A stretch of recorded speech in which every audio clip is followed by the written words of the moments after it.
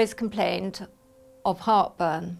He was self-medicating on antacids, which I would buy as a matter of course with the shopping on a weekly basis. It was August 2002 and he was eating a piece of toast on a Saturday morning and it was sticking, giving him hiccups. Our doctor then referred him to a gastroenterologist who said, "It's cancer." He died at home on the Friday.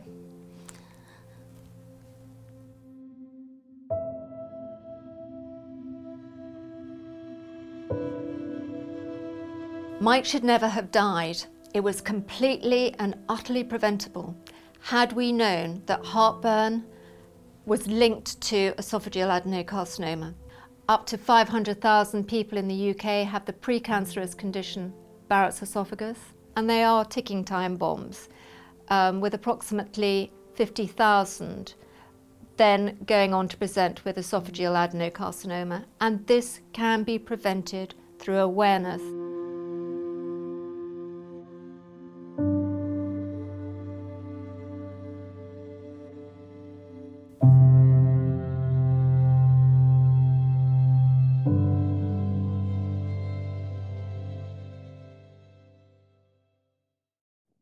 Mimi McCord, it's a real pleasure to have you on today's podcast. Thank you so much for giving up your time to be on this. Thank you, Simon.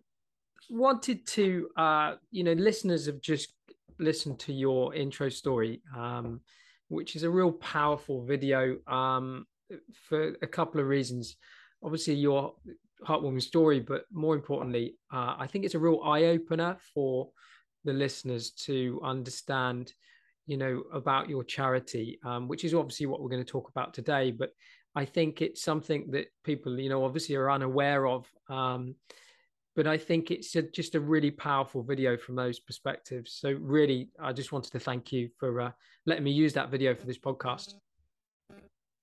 I'm only too delighted, Simon. Whatever we can do to increase awareness of esophageal cancer, particularly esophageal adenocarcinoma, which is the cancer that's directly connected with heartburn. And we know how many people suffer from heartburn and dismiss it as an everyday occurrence. And in some people it is, but in others it is not.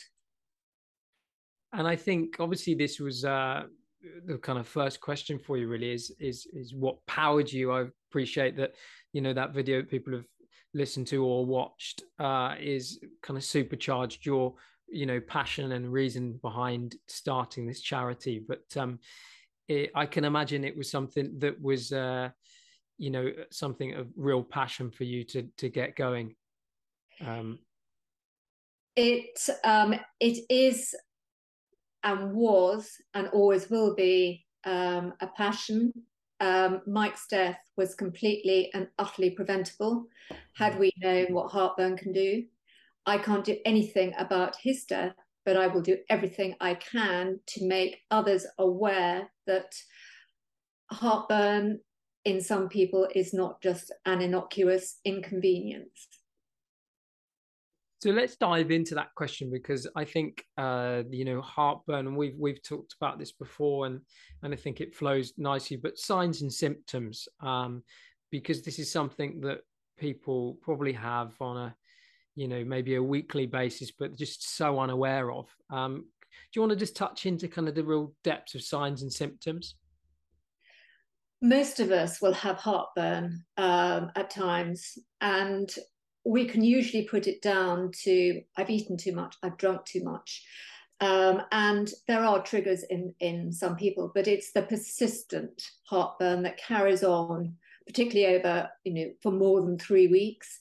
Don't just dismiss it. Don't just pick up another packet of Rennies, or worse, proton pump inhibitors, which can be readily taken off shelves in supermarkets along with the shopping. I think it is absolutely appalling that something as strong as a proton pump inhibitor under the name of Nexium, for example, can be picked up and taken without challenge from a supermarket. There's nobody there saying, you do realize that this is a strong um, medicine that will suppress acid, which is what causes heartburn. And all the, whether it's a proton pump inhibitor like Nexium or Renes, which all of us are aware of, it only suppresses, it does not cure any underlying problem. And the majority of people are so unaware of that. They cheerfully, just pick up antacids, whatever they are, from the supermarket and pop them like Smarties, not understanding that persistent heartburn needs to be checked out by a GP. Yeah. And I think heartburn, and also, is there any other signs and symptoms, potentially someone that hasn't, that's been having heartburn for a period of time, but is there other signs and symptoms that some people may be also experiencing? The most significant thing, if you have difficulty in swallowing, that is an absolute red flag and needs, you need to see a GP pretty immediately. That is indicative that there is a problem. And some people have a hoarse cough.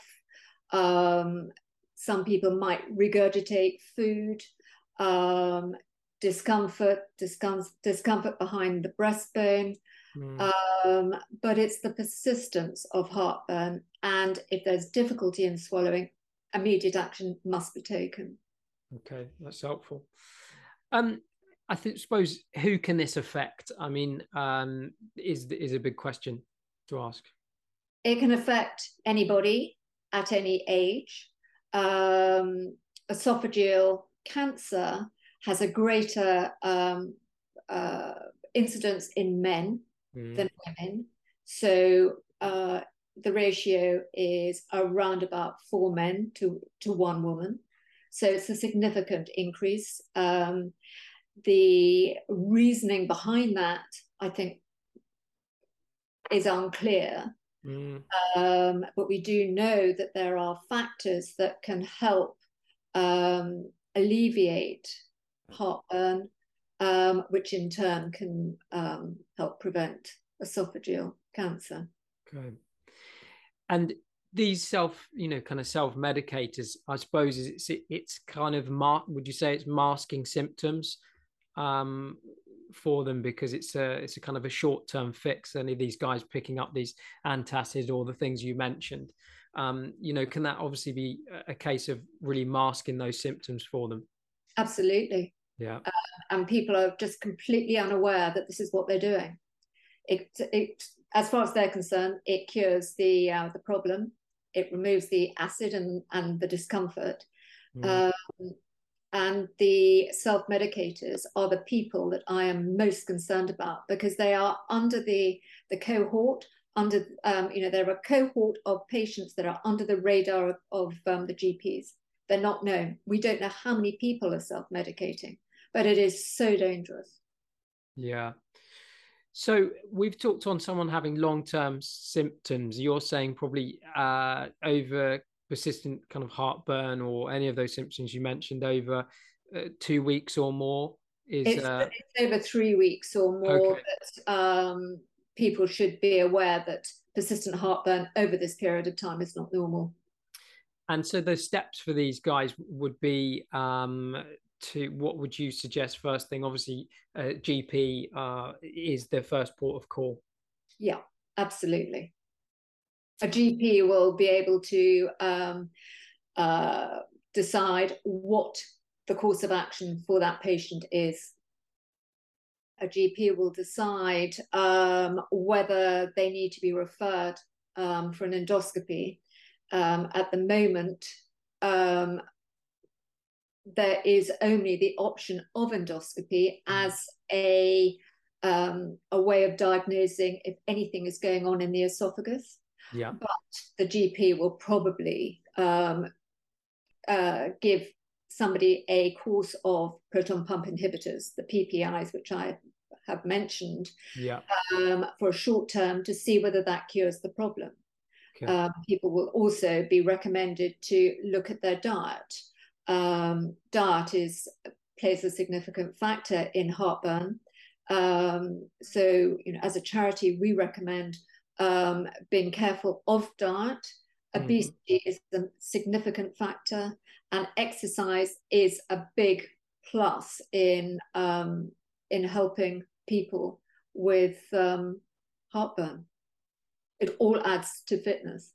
And that's really interesting, actually. And we've touched on this before about kind of alkaline, acidic food. So it's interesting. I know we can talk about this a little bit later and what your charity are getting up to, but acidic foods is a big part, a big cause of people having kind of heartburn issues. So I suppose it goes hand in hand, doesn't it? And that's where you talk about yourself medicating, because it's easy for people to go to that solution because it's built in as a habit. And I suppose that's where you come in to change people's mindsets of actually, if this is an ongoing problem, you need to get it checked. So that's it's really interesting. We know that we have a problem in encouraging men to see their GP or to actually acknowledge that they have a heartburn problem that needs to be addressed. Men will be an ostrich if they can be. Women tend to be the gatekeeper of their husband, partners, whatever's health. That's interesting. I think you're right. Definitely right. Let's go into your charity. So, what's your charity up to now? That might be relating to kind of the partnerships, the message you're getting out there. Let's kind of dive into what your charity is doing. At the moment, awareness is a key part of the charity. Raising awareness will help promote an early diagnosis. And with that in mind, we are working with Project Delta as their primary care arm.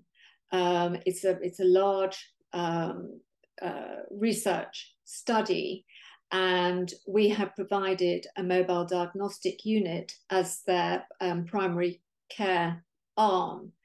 So the Cytosponge, which is looks like a large pill on a string and is swallowed by the patient,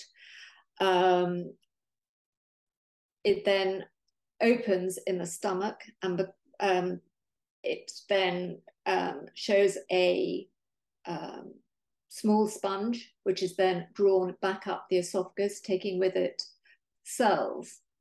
Those cells are then sent to the pathology unit to be looked at to see whether there are any changes in the esophagus from all sorts of changes in the cells, which will indicate Barrett's or esophageal cancer.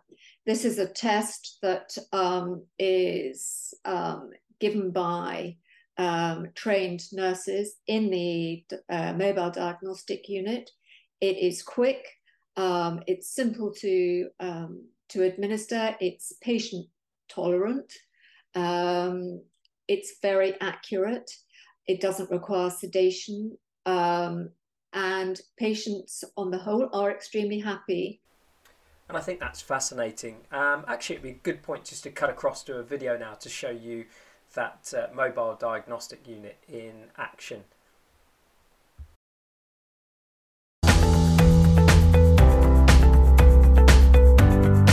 So the patients will be pre-screened before they actually turn up at the mobile unit. They will then come in our reception area where we will ask them a few questions, and then they will then come through to the clinical room where we'll do the Cytosponge. Because my throat was quite dry, I was thinking it was going to be a struggle, but actually taking it with water, not too bad at all. It really wasn't too bad. Slightly bigger than I thought it would be, but just like a largish vitamin pill. It takes a complete skim of the internal layer of your esophagus and collects those cells up, which enables the hospital then to check whether there are any rogue cells in amongst that lot. This is where HCUK really helped me. They gave me all the information I need, answered questions. They even put me in touch with a consultant who answered questions for me. They were just incredible. They really do, help an awful lot. Their value is phenomenal. They must be saving lives. Without a doubt, they're saving lives. HCUK has has been instrumental in spreading a lot of information out there about heartburn and its relation to cancer and its relations to Barrett's esophagus. It offers a resource to find out more about their symptoms and what can be done. HCUK, like my only lifeline at the moment, they're very, very supportive. They tell me exactly what I need to do, and that is to get the surveillance. One of the things that has come from my experience is the importance of early detection, because my story is such a good news story. I always urge anybody who has reflux to go to see their doctor. I think that's such a great video. It's so powerful. I suppose the next question for you is, where do you want this to go now? Where's the future for this mobile unit? We want this test to be accepted within the NHS as a standard part of the care pathway. Yeah. And we want it sitting in primary care, either in doctors' surgeries or in a community hub. So surgeries can then refer or send their patients to the hub to have the Cytosponge, which is far less invasive than endoscopy, which at the moment is the gold standard way of investigating what is going on in the esophagus. And that won't change, but we want the Cytosponge to be part of triage. So this is the first port of call for a patient in a doctor's surgery or a community setting to see if there's anything going on. And if there is something going on, they will then be referred immediately to secondary care, which is the consultants for endoscopy. And that's groundbreaking, isn't it? We've discussed this before. It's fantastic, less invasive, and it's something your mobile unit, for people listening, obviously you can post some videos in so they can see what that mobile diagnostic unit looks like, and you've got a fantastic video that shows the ins and outs of that. But I think for people listening and knowing that that's available, and your kind of big mission is to try and get that into primary care is fantastic, because when someone not from medical background but talks about endoscopies, there's always that fear factor of the potentially invasive of it, and this is less invasive, right? It's very minimally invasive. It is swallowing a large vitamin pill size capsule. It's the no-brainer as far as I'm concerned. Yeah. But we've got to get it into the NHS as an accepted care pathway, and then we will start making a difference to the number of esophageal adenocarcinoma deaths that arise each year. And where are you along that timeline at the moment? Is it something you think that's coming alive quickly for you, or is it a process that you're still steaming ahead to try and get in? It is a process, and it's a slow process. Cytosponge has been accepted in NHS Scotland, but we are very slow in England, and COVID, with the backlog of patients who have yet to be seen for endoscopy. The Cytosponge is an ideal way of dealing with patients waiting. And that mobile diagnostic unit, is it? It's currently active at the moment. Whereabouts is that? It's currently active in Suffolk, in Eye. That's its third and final destination. Following, we started in Cambridge last June, then went to Chelmsford, and now we're in Eye. Different demographics, completely different, rural. So it was chosen, as I've said, as part of the Delta project because of all the different demographics that will all add to the knowledge that they're building up on the use of Cytosponge. Great. I want to touch on if someone is, suffering with esophageal cancer. How does your charity, support them as a process? We have support groups. Yeah. And we also have a very active Facebook support group, and the numbers using that are increasing significantly. But there is support with other patients who've undergone very similar surgery. And a full esophagectomy is not a walk in the park. I mean, it is a nasty operation. And being faced with the fact that you have cancer is not, it's difficult, and it's difficult for the patient, it's difficult for the family, and people looking after that patient. It's a tough one. Yeah, and I think that is a big part of it, because we tend to shy away from the word cancer, and I think we don't talk enough. And having that level of support is really important. And I think actually, looking through your website, and I'm going to make links to that, but it's a very easy site to navigate. People can get all the information they need. So I think that's really, really well done. Your long-term mission, we kind of touched on a little bit. What is it? I'm saying just wave a magic wand, but what would you say your kind of immediate changes? What would that be that you'd like to see? With a magic wand, I want Cytosponge across the UK, literally across the UK. I've said that that it's in Scotland, but it needs to be in England, in Wales. It needs to be everywhere, and that is a game changer. Yeah. And I think that is a big key, because people listening, that may know someone that's going through this experience will put their hand up and say, hey, I want to go and jump into this mobile diagnostic unit. I want to do it.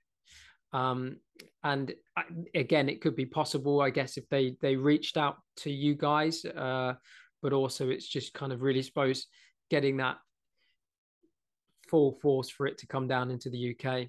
Yeah. It is. Yeah. It's exactly that, because at the moment, Cytosponge in England is only available within a research setting. Wow. So it is a game changer. It will make such a difference. And with that being kind of an immediate change, I suppose signposting to the process, would you say, through GP surgeries, if there's GPs listening to this, is kind of and they do an amazing job. So I don't like to say this, but it's actually signposting and having that information, that readiness, the understanding, because they can't know everything. But I think, would you say that is a key area as well, is having GPs, surgeries, having more of an understanding?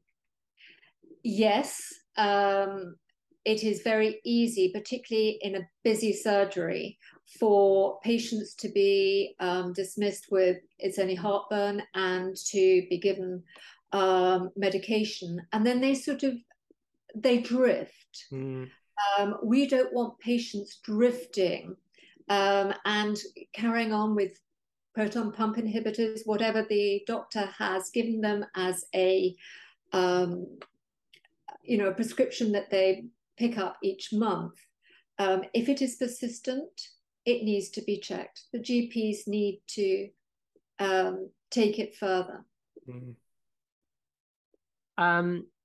What's your kind of charity up to? What's it up to at the moment for raising kind of awareness? Are you up to any events, if people really want to get involved in this? What are you kind of up to at the moment? As far as fundraising or awareness? First of all, let's touch on both. So awareness, have you got certain other campaigns that you're pushing out? And then also on that second part of the question is fundraising. With regards to awareness, the mobile diagnostic unit is a very good way of raising awareness, and the number of people who have actually seen the unit and it has registered with them. They've heartburn. So that is a very good way of raising awareness. Yep. We are working with a project called Cytoprime, and that is another research project in the north of England, and the incidence of esophageal cancer is very high in the north of England and Scotland. So there is this awareness program going on using Cytosponge. But again, as I've said, it is research rather than common practice. But we are working with various golf courses. There was a golf day yesterday at Wolpelston in Surrey, and we had our own team had entered, and there were another two from the Lanesborough. We are a charity of the year at the Lanesborough in London, and that was in memory. Wolpelston Golf Course were doing this golf day in memory of their a past captain who had died from esophageal cancer. So the awareness is constantly there, and we use social media, Twitter, LinkedIn, Facebook, Instagram. So we've got awareness going on through that. Fantastic.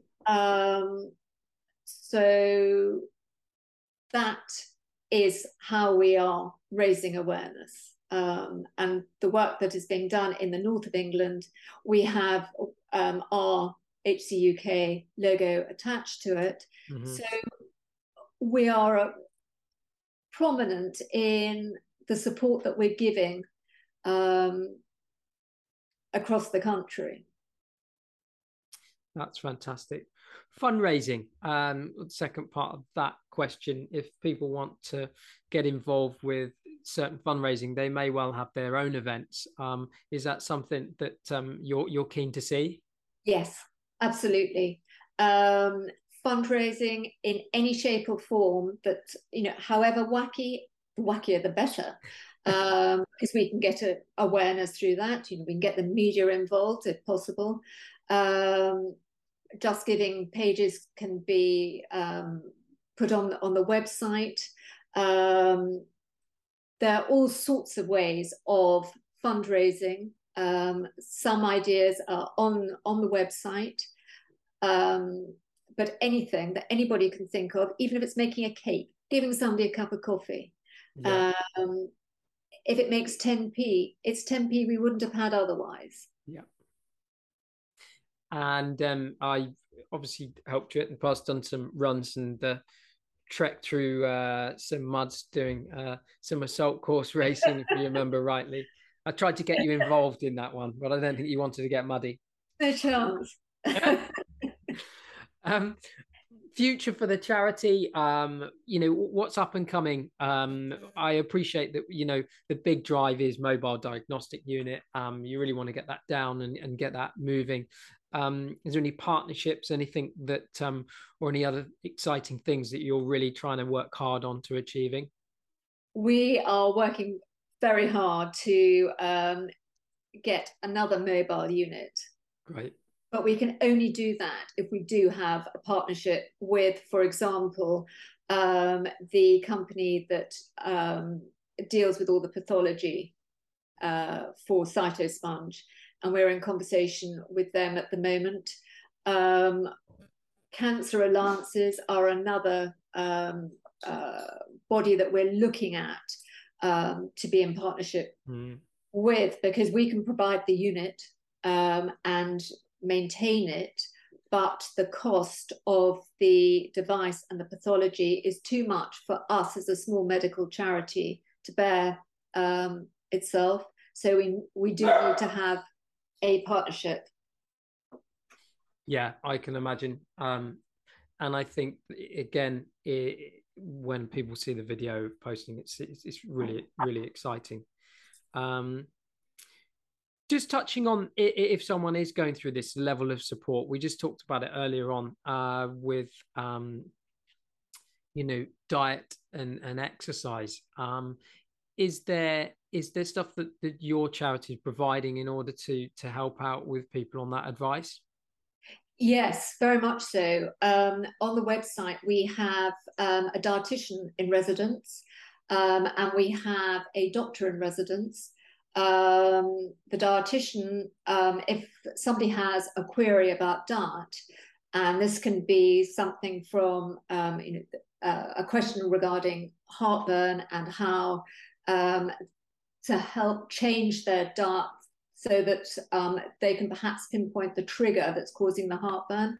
But also the doctor in residence, the dietitian in residence is specifically trained for esophageal cancer. So dietetics within, for people who've had that type of surgery is so important. So she has the ability to advise with absolute authority from something as simple as heartburn to something as complicated as recovering from esophageal, a full esophagectomy.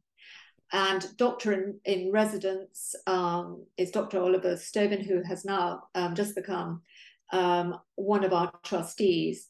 And he is able to give a broad outline of what might help a patient with a particular problem, but it will be given as a broad outline rather than specifically tailored for that patient, because any patient with a medical query needs to speak to their own GP.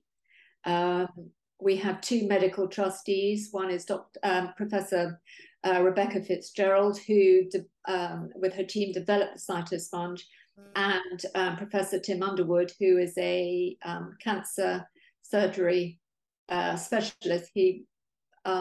His speciality is esophageal cancer, and both will provide information, support, help as required. So we do have a strong team that can be accessed via the website. Fantastic. And I think that does highlight, me talking earlier, the website is very it's got so much information, so much level of support, and I think that is people's port of call, and your social media channels as well. Fantastic. And hopefully this video is going to highlight, I'll make reference to all the bits that you've just mentioned. Is there any, before we kind of wrap up this, is there any last kind of message that you really want to relay to listeners, especially if it resonates with them, any of these symptoms? Please do not ignore persistent heartburn. It can be an underlying problem that you're totally unaware of. And if you're a man in particular, don't ignore it. Don't pretend it's not happening to you. You need to get something done about it, and your GP will advise and help and support. Great, thank you. And I'll put all the relevant references so people can reach out to you guys. Mimi, that was an absolute pleasure. Thank you so much for taking up the time today to come on to the Wellbeing Coaches podcast. Thank you very much, Simon, for giving me the opportunity. Thank you. That was episode 6 with Mimi McCord from HCUK. To watch the full video, head over to our social channels, also where you'll find bite-sized snippets from the full podcast. Thanks again for listening to the Wellbeing Coaches podcast.